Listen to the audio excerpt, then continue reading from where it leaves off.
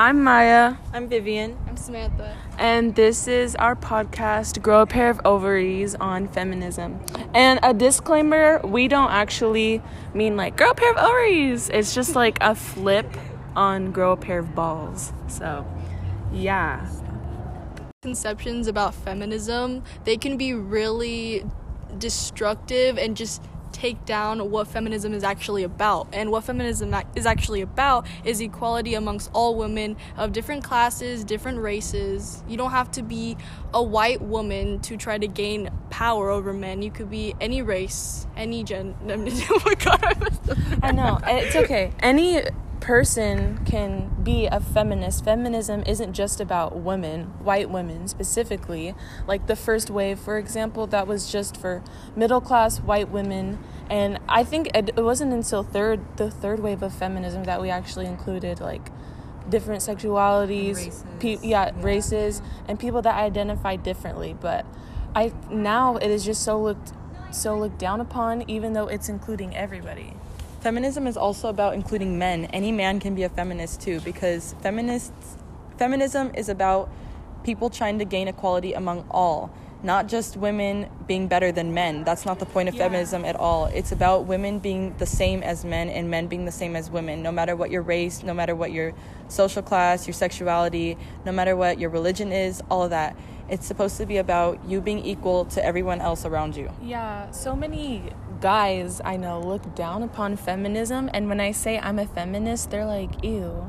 And I'm like, why ew? Because there's just so many like different misconceptions about it, because they think, oh, women want more than men, and that's just like not true. It's not true at all. We want the same amount. Yeah, they don't get that because men have had this advantage of being male, and they don't understand because they were born with power, I guess. And little things that guys say that they may not even realize is such a downgrade for women is like when you're playing a sport and men are like, you run like a girl, you play pretty good for being a girl, you know. Another one is what is it? There's other ones too. There's a lot. Yeah. But mainly the ones where they're like, or even like you scream like a girl. I saw, because people, is it misandry? Like a prejudice against a black woman. It's like, oh, you're pretty, but for a black woman. Yeah, you're pretty, but before a black woman. Like, there's so many degrading things. Yes. It's like backhanded. Yeah. Like, it's like you're saying it, and it's a compliment. Unintentionally racist and sexist. Yes, very much so. And little things like that is what feminism is going against. Yeah. I don't get why so many men can be against feminism, though, because I don't think it's attacking men, like, at all. Like, if you were a good man and saw issues within society and men taking power, like, within jobs or school, because a lot of men do take advantage of women. You want to support women in you would. fight for equality. And if you feel attacked by that, like the Me Too movement and women speaking out up against sexual abusers and sexual assault in the workplace, I feel like if you're offended by that, like, wouldn't you be a part of the problem then? Like, I don't understand how a male can feel attacked because some woman is speaking out about being uncomfortable. It's because we're going, quote unquote, against their masculinity. We're trying to be superior than them, but that's not at all what we're trying to achieve. No. Not anywhere close. Like trying to ruin a man's life or something like that. When That's we're just what a trying lot to of have people equality. say. Yeah. One poem that I wanted to bring up was Still I Rise by Maya Angelou.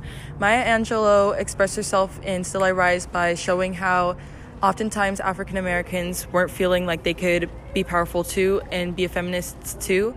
So she not only spoke about feminism, but she also spoke about her racial degrading that she experienced throughout her lifetime. And she continued she continued to express herself in saying that she will always rise up no matter what she went through, and that no matter how many times someone will push her down and make her feel like she wasn't enough, she continued to rise and continued to feel strong and powerful. It just sucks that women of color have to worry about being degraded and suppressed because of their gender and their race. Why do they have to deal with two of those things versus just one? Yeah. And I think what a lot of people who support white feminism don't realize is that I am white, but I do realize that I have an advantage because of my skin color. And although not every white person has an easy life, their skin color hasn't made it any harder for them. And I don't think that's what a lot of people realize. And for people who support white feminism, or they're feminists and they just believe that white people should be empowered, white women, it's oftentimes hypocritical because they're only advocating for equality amongst white women and other men. It's actually like quite the opposite of what feminism stands for. So I found that interesting. Another poem that spoke out to us was To the Young Wife by Charlotte Anna Perkins Gilman. And basically the speaker talks about being the queen of her kingdom and how she is treated by her husband, but she then reveals that she's only in charge of things like the stove and the kitchen and like bearing children basically. And the speaker continues to ask the women if she did not have a better life, what would she have in mind for herself when she was younger. Also in The Young Wife, she talks about how she doesn't really want to have kids and won't be able to raise kids to the best of her abilities until she's become a fuller person. So having kids like at a really young age for her was not the best idea because there's still so much more that you can do in your life before you want to have kids. Yeah, and it is her choice to choose when she wants to have kids. Yeah, it shouldn't be, up to the man when he wants to have kids. Yeah, then he should be. It should be a mutual decision as to when they both feel ready. And if he should know and check with his wife before, like, marrying her, when do you want to have kids? Because I felt like that would come up in a relationship before getting married, like, the having kids subject, I guess. I don't know.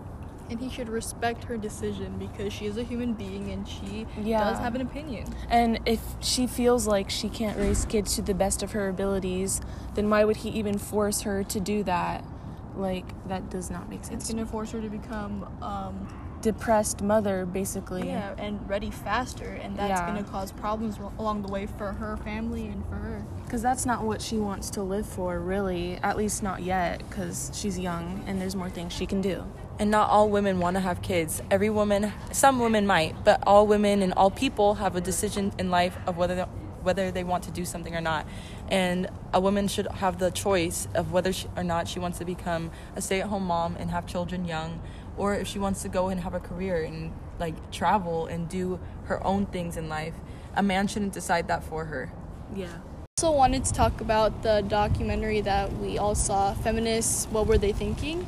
And one thing we wanted to bring up was that there was this photographer in there who she took pictures of women throughout the ages of history, well, while she was alive, of course, and she could tell that as feminism, the movement increased in popularity and they became more bolder, so did their expressions and poses, and some of them were even naked in the pictures. They were just feeling that they could do whatever they wanted. Yeah, it wasn't like a Playboy, how like men, like posing for men. It was like if they felt comfortable naked and that's how they felt the most beautiful, that's how the photographer was willing to take the picture of them. So some of them had clothes on, some of them did not have clothes on, but that was just the way that they felt the most beautiful and the most comfortable and the way that they were able to express themselves the most. One thing that I found interesting was that the photographer, she just asked to take a picture of them. She didn't even ask them to pose in a certain way. It was just like,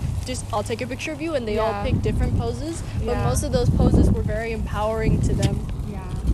I also, in the documentary, there was women of color who talked about the different ways they identify, like as a feminist and also as a woman of color, and how these separate things can be frustrating to identify with, and how feminism in the past has not like represented like black women very well, and how they had to like fight a little bit harder. So I thought that was interesting. and all. Yeah. Oh, sorry. One thing that also I found interesting was that nowadays a woman can be both a mother and have a career at the same time. Yeah. But in the olden days, that wasn't allowed, and you had to pick. And most of the time, men wanted you to pick to be a mother because it was their job to work. Yeah. So I didn't think that was very fair. Like in the documentary, it just talked about every woman, every person on that documentary, their personal experience with feminism and what led them to be a feminist, and experiences they had that they were like, oh, this is wrong, and they learned from it and they wanted to make a change with it. Yeah.